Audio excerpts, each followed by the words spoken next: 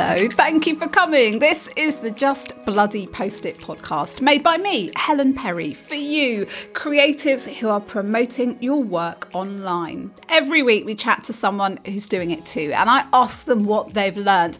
And they tell us that the answer to most of our questions is on the other side of just bloody doing something. Listen to the podcasts. Everyone says just start. This time, Steph Douglas, the founder of Don't Buy Her Flowers, talks to us about what she is really selling. That core of your brand needs to translate to everything. And actually, sometimes the product almost becomes, it's not the central thing. So for us, the key bit is how people feel when they receive a package, and how the person who sent it feels when they get that message saying, oh my God, this is the most thoughtful gift I got when I had my baby, or when somebody died and you knew what I needed. And so a lot of our marketing isn't actually about the product. Steph got the idea for her gifting business when she was sent more bouquets of flowers than she had vases for after the birth of her first baby. She was like, what the hell do I need all these for? With the greatest love and thanks. So she started a blog, which turned into a company selling alternative, much better gift ideas like chocolate brownies and books and gin, the things we really want when we need to be spoilt and shown love. Now the business has scaled to turn over millions of pounds a year. How's she done it? How's it going? How's she balanced it with a happy marriage and kids? We're going to find out. But I began by asking Steph what her typical day as the founder of Don't Buy Her Flowers is like. So it varies wildly depending. I've got 3 kids, so it kind of depends on them. And I'm based near Richmond, and my warehouse and most of my team are in Gloucestershire. So I'm there this week, Wednesday, Thursday. Most weeks I go down for a couple of days. So obviously that's very different, because then I'm not getting kids ready and screaming at them to clean their teeth. Whereas if I'm here, then they'll be offloading some children somewhere. And actually my kids do quite a bit of wraparound care. So the 9 till 3 is not long enough to do anything. And so, yeah, that's something that I've had to kind of grapple with a little bit, because then sometimes we're like, oh, but not everyone does that. But I think I have come to terms that it's like, if I want to run a business, and my husband works as well, like this is the life we've chosen, is that we both work. And I think the key with that is that if the kids start school and they start doing breakfast club and after school club, they don't really know any different. And then my eldest is 12 and he's at secondary school, so he can come and go and get himself there. So at some point they will be doing that, the rest of them.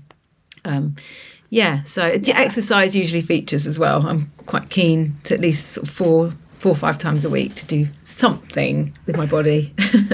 Yeah, it keeps a lot of people sane and moving. It's a side note, but I mean, it's so interesting what you say about the school hours and school term things. I often will say to like a first-time mum or mum with under 5s, like, my God, this is the easy bit. Just wait until they're in school. The hours are so inconvenient, and it's a holiday. The holidays they just keep coming. They keep coming. They do not stop. And also, the Easter catches me out every year because it's 2 full weeks, and there's not like lots of. I mean, there's bank holidays, but there's not loads of things going on and family. It's not like Christmas where it's all plotted out. It's like 2 full weeks, but. Yeah, I think you have to work out what you need to do your work and then work back from that. And I was really lucky that friends who had children before me were like, when I was like, I don't think I can, at the beginning when I first went to school, I don't think I can put them in clubs. I feel too good. They were like, you have to do what you've got to do. Just do it from the start. Just rip the plaster off, and then they'll just think that that's what school is. Like Frank, I think thinks that it's normal to have breakfast at school most days. And so that's what he does. You don't serve yourself well, or your business well, or your job, or whatever it is, if you're trying to take on too much out of it from a place of guilt. Like, oh no, I'll get them in for the start of school and then I'll work till midnight. I don't know, whatever the compromise is. It doesn't. Yeah. It's like, it doesn't work. And do you know what? Just as an extra added bonus, I spent some time. I took my mum to a spa last week, and her parents were entrepreneurs, and they had a cafe restaurant shop, like deli business in Bridport. And so it would have been like 50s and 60s. And we'd never really talked about this, but she was saying that her mum and dad, and especially her mum, used to work really, really hard, and they lived above the shop. And she can remember feeling a bit aggrieved that like her mum wasn't there all the time, or that they just had and they had the leftovers for tea, and that her mum wasn't making her dresses like everyone else's mum and all that stuff. And she was like, and then I got a bit older, and then I just thought, wow, that was amazing that my mum did that. And so I'm holding on to that, okay? But I think it's really important to hear that from a 76-year-old who's just like, yeah, I didn't feel, annoyed about it once I was an adult. Oh man, we should talk to our parents more. That's another side. Yeah. As real people about their real lives. Yeah. Steph, why don't you tell us the story of the business from one who knows? How did it all get started? So as you said, I had my first baby, and I received a load of flowers, really well meant flowers, and I never mean to sound ungrateful. But I was really overwhelmed. I had a tiny new baby. I felt really angry at my husband because that's what happens when you have a baby. You might feel a bit of rage. And all these flowers kept coming, and it was like, oh, this is really nice. People are sending me stuff. I hadn't even considered that was something that was going to happen. But very quickly I had like 2 vases. I didn't know what to do with them. And also, so they would sit there for like a day before I would eventually get around to maybe doing something with them. Or someone would come and I'd send them away with them. And it just is a really odd gift. And when you stop and think about it, because every now and then I'll get people going, oh, but I love flowers. Flowers are lovely. It's like, yeah, but there's lots of occasions when they're not a very thoughtful gift. They don't help you. I mean, yes, they're beautiful to look at, but they're not going to offer you a bit of TLC. They're not going to feed you. They're not going to, I don't know, like all the like comfort and the things that we do. So it might be like amazing bubble bath or cashmere socks or a really good gin and tonic, like little treats that might offer some TLC and comfort. And actually the giver is saying, the person giving the present is saying, I know that you need a bit of TLC with that. There's a recognition of this person is probably pretty spent. And whether that's bereavement or get well or even birthday, like we're all pretty spent most of the time now. So actually birthdays become our biggest reason that people send our packages. But yeah, and get well and miscarriage, like all these things where somebody needs a bit of comfort. And so yeah, the market is considerably bigger than what I thought it was, because when I started, I just started it as gifts for new mums.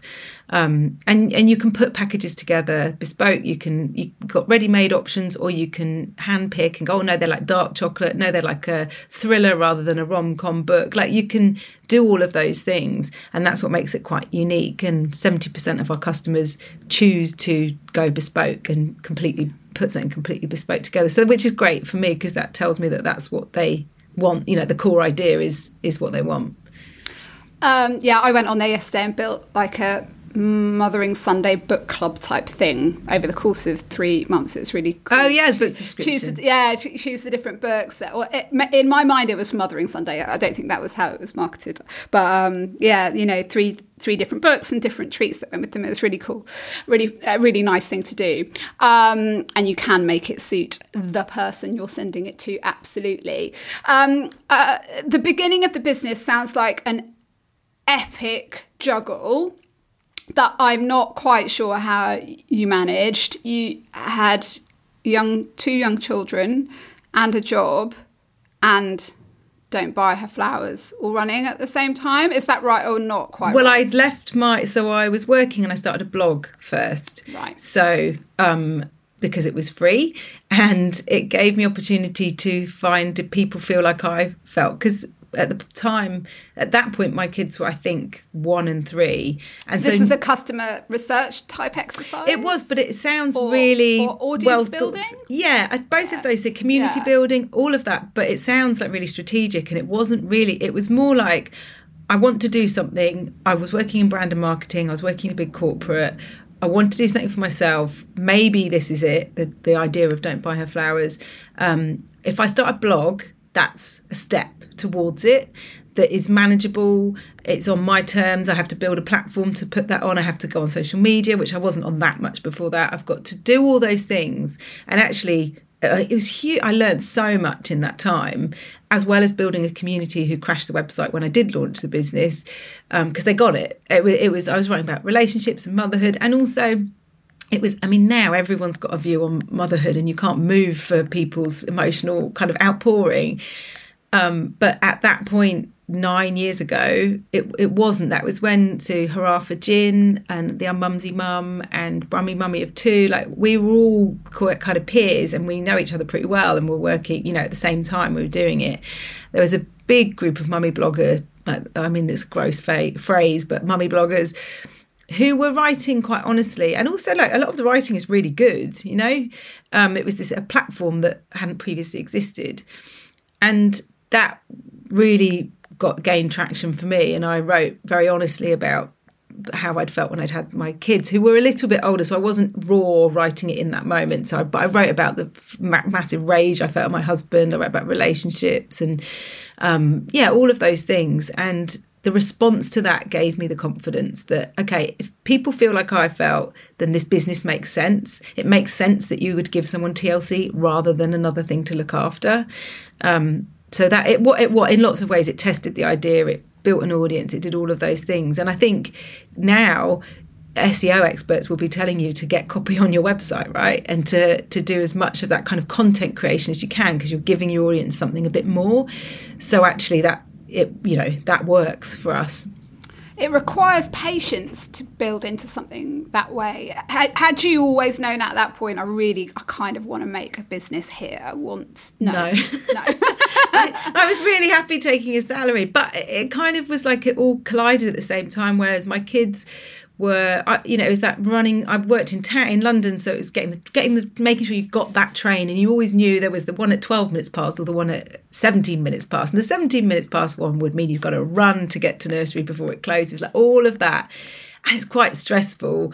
But also I'd sit in a meeting and they'd be talking about a full stop on a poster, and there'd be 6 people in the meeting, and it'd be like, I don't care enough. And that doesn't mean that those jobs aren't important, but at that particular point of my life, I was kind of like, I feel like I should be doing something more. If I'm paying all this money for childcare, which is just extortionate where we live, and I'm racing back and forth and I'm putting all this energy into this, could that be better spent somewhere else? And also just the idea wouldn't go away, because by that point I'd had 2 children, lots of friends were having babies, and they got it. Like they'd all go, and I'd give my friend Alex, I sent her some chocolate and a magazine in a jiffy bag, and she messaged me, she was like, oh my God, it was a care package. I got a care package and it was just for me. And one of our first packages we launched was called the care package, because it was just, it wasn't particularly expensive. It's not like kind of a big all singing or dancing gift. It's just like, no, I've thought about you in this moment, and that's kind of core to everything we still do, really.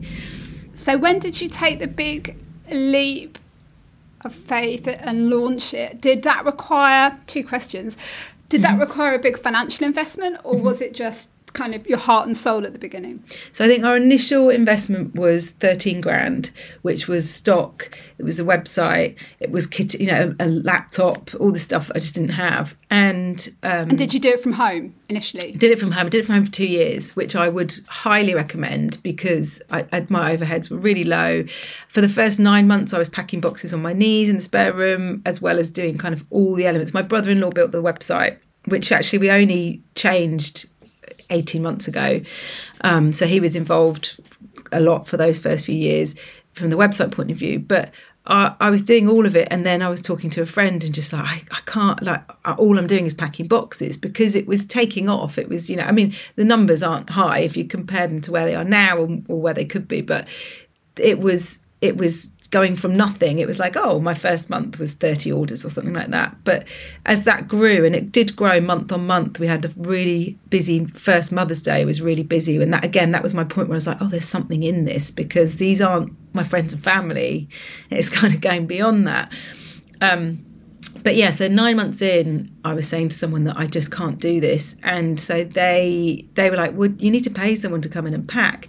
And I was it was all me doing it. So I was like, well, I don't know if anyone else could pack it. My gift wrapping and my technique, Obviously, of course, they can. Special. I know, and this is a message to anyone, because it took quite a few conversations of other people who are more experienced than me in business, just saying, yes, they can. And if you don't give that up, you cannot grow your business. And that is entirely right. And every time I've given something up, like when we moved the business out of the house at 2 years, or I took on someone else, or taking on different people, having someone do the customer service rather than me doing it all, it allowed the business to grow, which of course it does. But it's nerve-wracking. It's really scary when it's money, isn't it? Ultimately. Yeah, it's a commitment to pay someone, and the perceived risk of, will it be as good as I can do it? Yeah. And will people care as much? You have quite a big team now. I was reading about them on your website over the weekend. Tell us about your guys who are running the show. So my brother is the ops director. So he joined 2 years in, and it was a casual conversation where he joked that he could be involved in the business and he could run it from Gloucestershire, where we are from, and most of my family still live. And I was like, oh, ha, ha, ha, ha, and drove off, and then was like, oh my God, he could do that. And I would trust it. And that was a massive part of it. I would wholeheartedly trust him to take over the operations of everything, which is a big leap. So he was my first kind of proper salaried person. And two of my best mates who I went to school with, one, she started doing the customer services from Spain, where she lived at the time. She was like just helping me out a little bit about a year in. And then another friend came initially to do a bit of packing, and then she runs the warehouse, and she's brilliant at it. Like, all the team love her. And that's quite a tricky position, because you've got a real mix of people in a warehouse, and some of the work would be quite monotonous. And she has managed to build a team along with my brother. He's very good at hiring, so they've managed to bring people in who enjoy it and are great at their jobs. So yeah, that's kind. And then my head of marketing, Hannah, I used to work with in my job prior to starting Don't Buy Flowers, and we'd meet up every few months, and she'd be like, when are you going to be ready for me then to come and help you? And so she started a few years ago.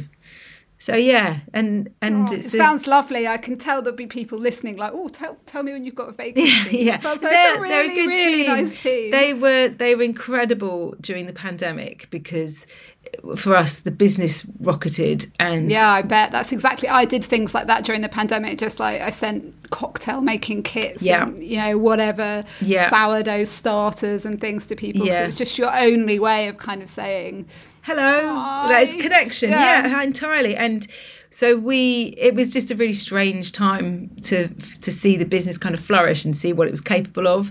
Whilst it was amazing, but also it's quite scary. And if you kind of have to remember that at the beginning of the pandemic, we didn't know who had it, how you had it. You couldn't test for it.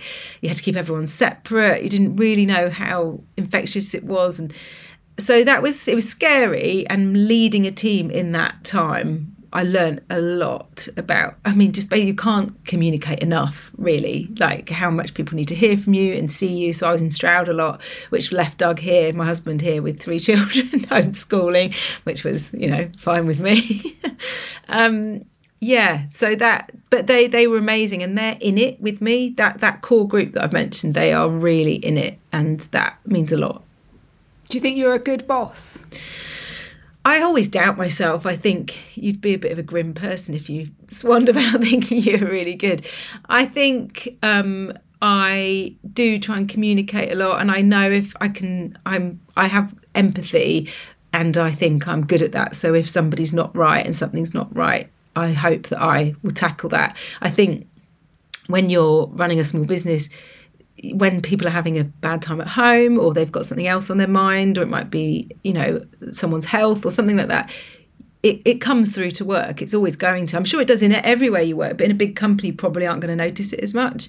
And so you end up being more than just someone's boss. Like, you're all, as a team, everyone needs to care for each other, because you're there, and it's like a small space where you're physically all together and connected all the time. So, yeah, I think I'd like to think that I am. I think I've learned a lot, and and it's tough. The business is really tough at the moment. Like consumer sentiment, retail in the UK is really tricky, and that puts a pressure on. But I'm getting messages from them every now and then going, "You're doing a great job. Are you okay? I know it's really hard at the moment." So, and I was saying to Doug, "Oh, that makes me feel almost like I'm failing," and he was like, "No, because they're part of your team. Like they want to make sure that you're okay. It works both ways, which actually is lovely."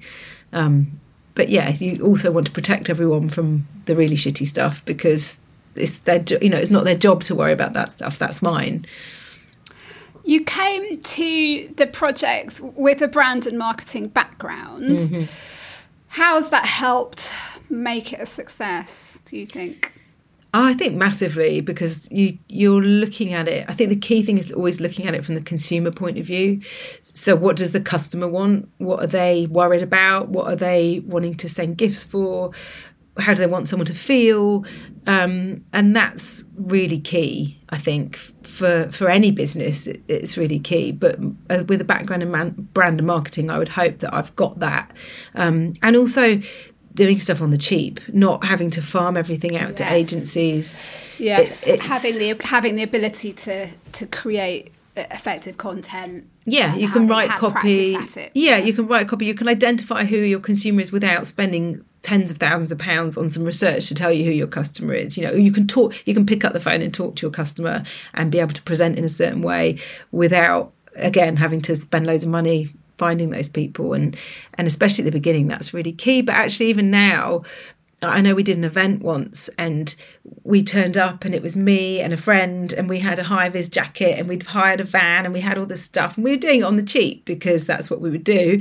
And there were people setting up who were obviously like events companies, and they would have been paid thousands of pounds to set up this thing, and then the person kind of fronting it came along who possibly wasn't employed by the company. They were probably also from the events company, and it was a real moment of going like, oh, we could do that one day, but actually it's better if you don't. And I don't mean that you should do everything yourself, because as we said earlier, that you need to be able to farm stuff out, but it's very, very easy to stack up costs that you don't need in your business. And who's a better representative of your business than you? And the likelihood of the returns being what, you talking about what you love and are passionate about, and then it starts to relate more easily to the customer. And if somebody else who really doesn't care about your business and is getting paid £10 an hour is being sold to you as a way to find new customers, I wouldn't be particularly optimistic about that serving your bit. You seeing a great return on that investment. Let's just talk to people who don't have that background for a second about. It's all about thinking about everything. For me, it's all about thinking about how everything that you do or everything that you sell, how it relates to the person that you want to buy it, because that is where I think I probably see with a lot of my clients, nobody's ever told them that before. No one's ever really said it's not about you. It's not about, look at this amazing hairbrush with all the... It's about how it can improve your customer's life. Yes? So how do you communicate that with customers of Don't Buy Her Flowers? Yeah, I think the key thing for us actually is thoughtfulness. So if we take that as an example, the key for the business is thoughtfulness. So that's in the products we choose, where those products are from, the companies we work with, the packaging we use, the way our team respond to emails. So you get an angry email, which you're going to get from someone going, my parcel didn't turn up, and how we respond to that as thoughtful. You're conscious that person might be sending something to someone who's having a really shitty time or whatever that is. And how we are with each other as well, like I mentioned about the kind of supporting each other, especially the last few years. And I think that core of your brand needs to translate to everything. And actually, sometimes the product almost becomes, it's not the central thing. So for us, the key bit is how people feel when they receive a package, and how the person who sent it feels when they get that message saying, oh my God, this is the most thoughtful gift I got when I had my baby, or when somebody died and you knew what I needed. And like that is a core bit. So a lot of our marketing isn't actually about the products. That's almost, not a tick box exercise, but that's almost just got to be done. That's just an essential piece that gets done, that we bring in new products that we really think about, and we look at where they're from and the packaging and all of that stuff. That's just an expectation that we will absolutely do that. The core bit is, how does the recipient feel and how does the customer feel in their experience with us? And that's where they come back. And that's why you get a 40% repeat customer rate, or, that's the key bit. You have your own Instagram account, and there's also one for the company. What other social media marketing are you guys doing? So we do some Facebook and Facebook ads, and Twitter. I think Instagram is our main platform, probably, where we get most interaction. And I just had my account, and then I was having a baby and was like, oh God, how's this going to work? And also I set up the Don't Buy Her Flowers account, but I used to just broadcast. So I would just tell people what we did. And again, it was a lot about product, because it was like, oh, we've got a new product. Oh, look, here's me packing a box. Da, da, da. And then we brought in Nicola, who is online as Too Much Mothering Information. She's brilliant. She had at the time, she'd just done the Digital Mums social media course. And so this was 2017, and I was pregnant, and she got in touch and was like, oh, I'd really love to look at your business from a social media point of view. And I was like, well, actually, I'm having a baby and I'm worrying about how I'm going to do this. So she started doing the Don't Buy Her Flowers account, and she immediately did like an audit, and she was like, you're broadcasting to people, you're not giving them content, you're not engaging with them. It's, and what are your pillars? What are your themes? Like, you've got motherhood. Is it thoughtfulness? Is it family? Is it, I don't know, all those things. And so she kind of did that, which if I'd had time and energy, I probably... Yeah, I was going to say, which I think you probably...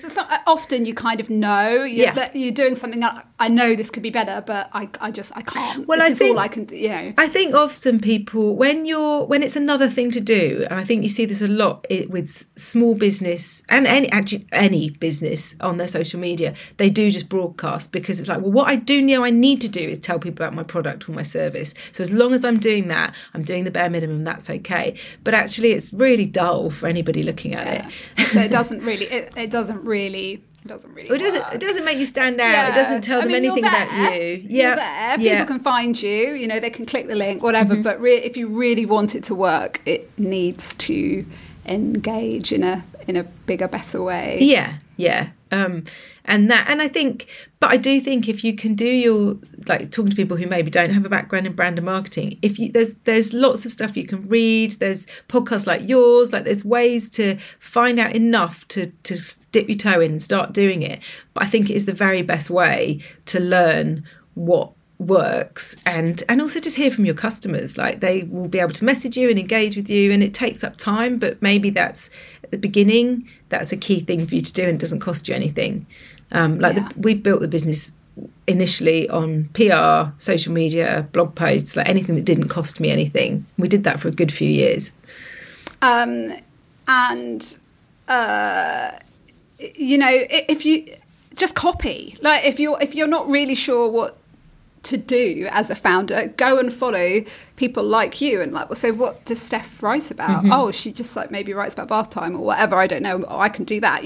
Just go and really look and pay attention to what other people are doing, and see how you can sort of do the same. I think the key bit, so for example, like, so say it's a stationery company, it's like, what do people who are into stationery, what are they interested in? What else are they engaged with? Or if it's a food product or baby weaning, recipes, or it's so, once you go down that route and you go, oh yeah, it's not that hard, of course, that's what people do. But I think people think they have to stick to their particular product or their particular service. It's like there's this whole halo around it of things that your audience are going to be interested in. And that also means you can combine with other people who are not doing the same thing as you, but they are doing things with that audience, and then you can pair up and you can benefit from each other. And we did loads of that at the beginning, especially because you could find other businesses who are also trying to build their audience, who had the same audience. I don't think it's my actual idea. I think I read it somewhere, but I can't think of who to credit. But I'll just take it. Just take it. It's look at the whole person. Who is the whole person you're speaking to? Like, what are they interested in? Almost other than your product is where all the good stuff is. It's all that, you know, like our corporate gifting for us has really grown and I think at the moment businesses are dealing with lots of people working remotely and they're trying to engage their, you know, team.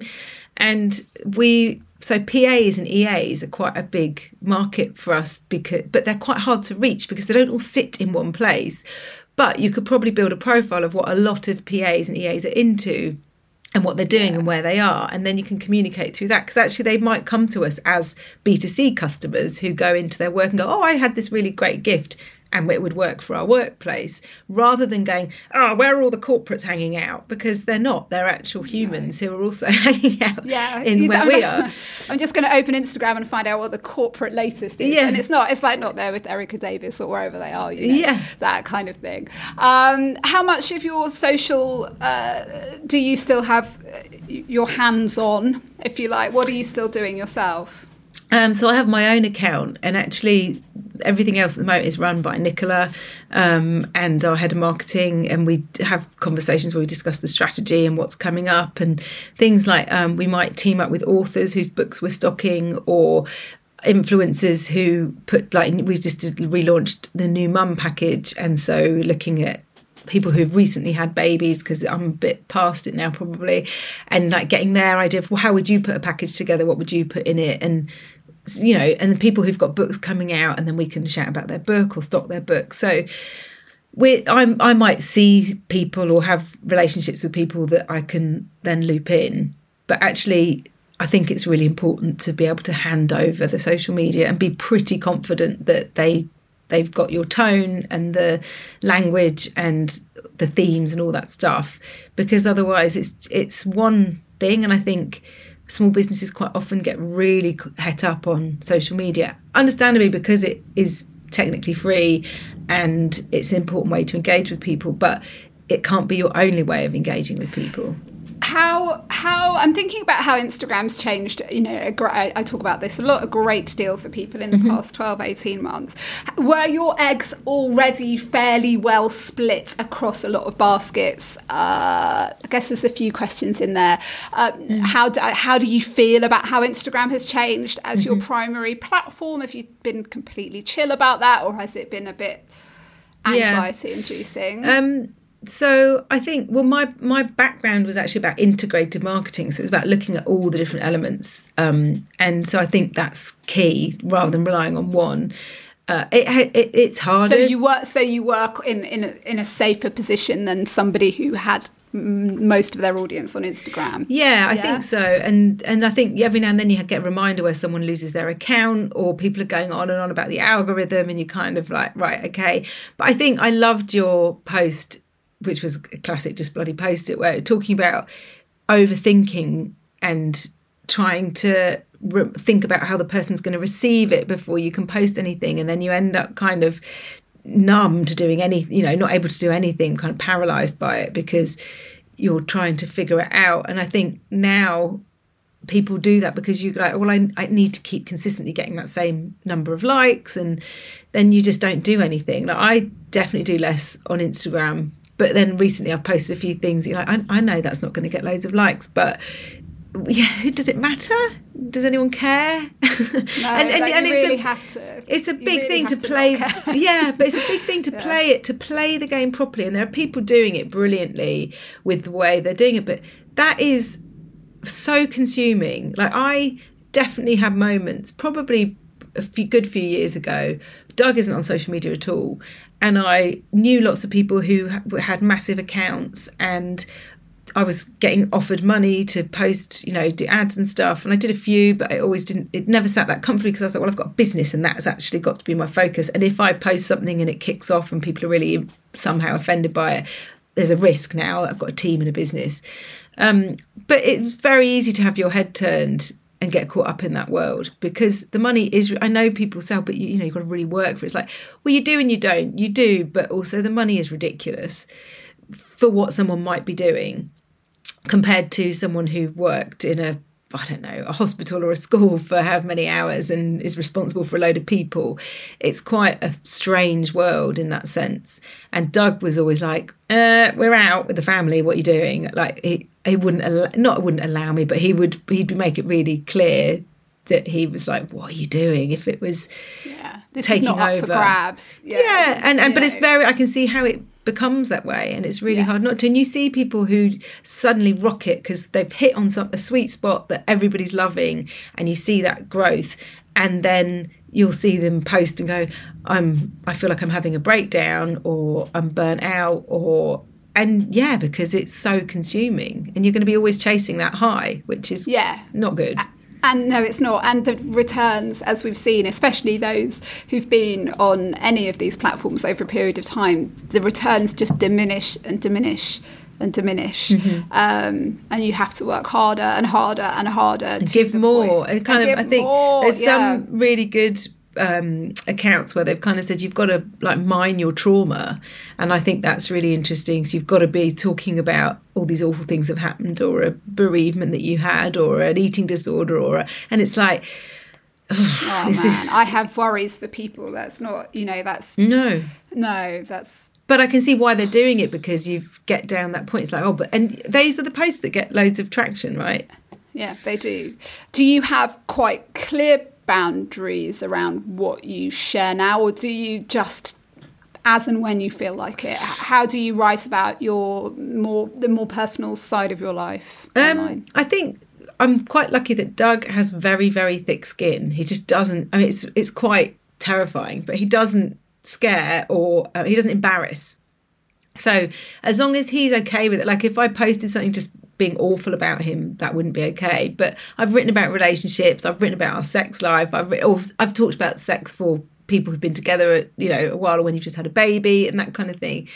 And as long as he isn't coming off really badly, and I'm not just slating him, because he's quite on my podcast I've talked quite a lot about relationships and the mental load and stuff, and we've been on kind of a journey together, understanding what that is and trying to work out how do we do this. Well, we both work, we have 3 children, we both want to have a life, we also like each other most of the time, so how do we maintain our relationship? And so he's pretty good with me talking and writing about that, but I would usually show him something like that first. Like I had a Daily Mail article talking about sex after you've had children, and he doesn't come off badly from it, but some people wouldn't like that, but he's pretty good with stuff like that, which is lucky. So I love your love for Doug. It's coming through in the conversation. Yeah.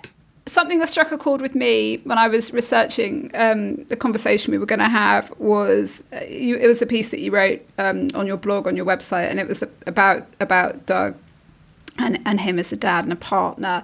And in it, I haven't got the exact quote, but you say something like he has allowed you to be your sort of full self outside of motherhood and the family, and that resonates with me. It's why I started doing the work I'm doing, because I just really needed it in here to have something for myself.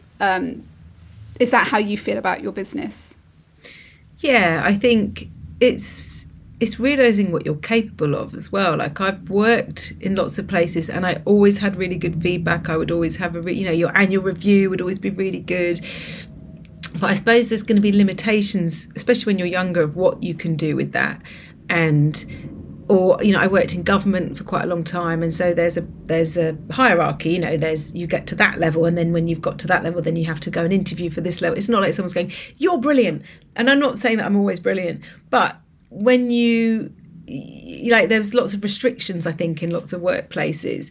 And actually, I think when I started writing, Doug was like, "Whoa, this is something we did not know about you." Like I didn't really know. I loved writing as a kid. I used to write pages and pages and pages, and I went on a creative writing workshops and things like that, which is quite geeky when you think about it. But I think when I started writing and also like relating to people and getting across that kind of empathy and the nuance of relationships without it feeling like I'm attacking men, but being able to write about that and getting those messages of, oh my God, this is how I feel, like, especially for new mums and that kind of thing. I that was amazing for me, like, and I think Doug saw that and was like, this is really cool. This isn't something you even necessarily knew and you're discovering now. And maybe there's something in that one day with writing and that kind of thing. But yeah, and probably managing a team as well. Like, I'd manage people at work, but it's very different when you're kind of leading a team. So yeah, he's you know, we've been married for 15 years, so it has its ups and downs, but he is really supportive. And I think it would be so hard to do it if somebody wasn't. Do you feel like you have fully explored what you're capable of now, and you like the business the way it is? You've hinted at the fact that this year's not as easy as perhaps the previous years might have been. And it's really cool to hear from people about ups and downs, because we sort of feel like life needs to be one upward trajectory. Well, and I think business owners, when there's a balance, isn't there, of business owners, because you don't want to be like, oh, we're in the shit, because that doesn't build customer confidence. But it's kind of also, so a lot of what you see on, especially on something like Instagram, will be people going, oh, we're so busy and there's this pile of orders, and you're like, well, are those actual orders, or is that a prop? Is that, you don't know. So always take it at kind of face value, I'd say. So you keep going, you keep building. Have you got big plans, or is the business as it is now suiting you really well? Yeah, I think we need to grow. I think we've got obviously the corporate gifting. We've been looking at fulfillment for other small businesses as well. So we've got 2 fulfillment clients, which basically, because the B2C side of things, the consumer side, is just really unpredictable. Like, we had, from when we started in 2014, it was really steady growth. It was really predictable. Then we had this massive growth during COVID. And then sort of April last year, it really dropped off. And February this year has looked better, but I can't take that for granted and assume that means actually maybe things are turning. So the fulfillment side of it is actually, it's kind of, I've got the warehouse, I've got the team, and we're good at it. And we're good at doing it really carefully, because our orders are bespoke and it's packed to order, and there's kind of a care that needs to go into that. And a lot of small businesses are very nervous about handing over that fulfillment to anyone. But actually, all that I've learned from moving it from my house and packing boxes myself to what we're doing now means that we can do that for other businesses who possibly don't want to take out a warehouse themselves and they haven't got a team to do it, and we can do that for them, but that also brings in revenue for us. So that's kind of a bit of a focus at the moment, just until we know what's going to happen, like there's a budget announcement this week. It's really unpredictable. And I'm sure you've seen as well a number of small businesses that you would think are pretty solid, just closing in the last few weeks. There's been at least 4 who I've followed and who were doing it alongside me, really. And they've just found that they can't do it anymore. Yeah, it doesn't make any sense anymore, or something's just tipped the balance and they've run out of steam, or they, And I think a lot of it is financial. I think it's there's less customers in the market. They're more expensive to get. All the costs of everything have gone up with like Brexit, and your market is smaller because you can't ship to the EU, or if you do, it's going to cost you a lot. Like, all this stuff is kind of stacked against us, and it makes it really difficult, I think. And I can see why people have gone. Either they've run out of money, or they've gone, I can't do this anymore, because it's not being made easy. But, we've got an amazing team, and our customers. I started last year, it was our kind of 8 years, and I did a load of interviews with, I think it was about 12 customers, just asking them about the business and why they bought from us and what did they get from it and what did the recipients say. And it was such a good exercise to do, because it really got me back to like, oh, this is what we do and this is what we do really well. That hasn't gone away. It's just harder to get customers at the moment. But that core idea of the business still stands. And I think that's important as well. It's such a valuable exercise. And, it's quite easy to find people who will chat to you if you are wondering about doing something like that. If you're wondering about what people want. Whenever I've asked, would anybody mind talking to me about yourself and what you need, like, people they're really happy to, really happy to help. Just to end on, thank you so much for sharing your experiences so generously, Steph. But if somebody out there was thinking about turning what they're doing into a bigger business, about trying to fill a gap in the market that they see, you got 1 or 2 big bits of advice for them? I would say get going. Don't worry about what everyone else is doing, because it doesn't serve you well. I think we now are so connected that you can see what everyone else is doing, and I'm really worried about competitors. And still now, someone will send me saying, "Have you seen what this person's doing?" It's like, okay, but they're not us, and all I can do is keep being the best version of what we are, and keep going. But I think once you can fanny about worrying about your logo and and what your first products you stock is, or is your service exactly right? And actually, as soon as you're live, you will very, very quickly get feedback, either because something doesn't sell, or your customers will tell you, or they'll love it, and then you'll know you're on the right track. And I think women probably in particular, we're holding off to get it perfect and thinking that it needs to be big. But actually, all of this stuff, you can start really small. Like, it was really incremental, the growth, the involving other people. Like, I didn't turn around one day and go, right, I've got a 28 grand job and I'm going to hire someone to do that job. It was like, I need a bit of help packing. I need a few hours. There were some girls at the local college who would come after college and come and help pack. I didn't start by having someone 5 days a week. It's a very, very different operation. But it's like, what can you start with that's going to get you going, and don't think that that's it. That's not your final. Nothing. There's no business that you love and admire now that is what they started as. They've all evolved. So I think that's probably a big lesson. Thank you so much. Well, here are my top 3 takeaways from that conversation. People buy feelings, not things. What feelings are you selling? Do take up the space you need in your relationship, or perhaps that one is choose your life partner wisely, and don't send her flowers. If you love the Just Bloody Post-it podcast, then tell your friends about it. Go and do it now. Share us on Instagram stories and subscribe so you don't miss an episode. We'll be back next week. I'm so excited for you to listen to all the other excellent guests I have lined up in this series. They are mega. Much love for now. Thank you for listening.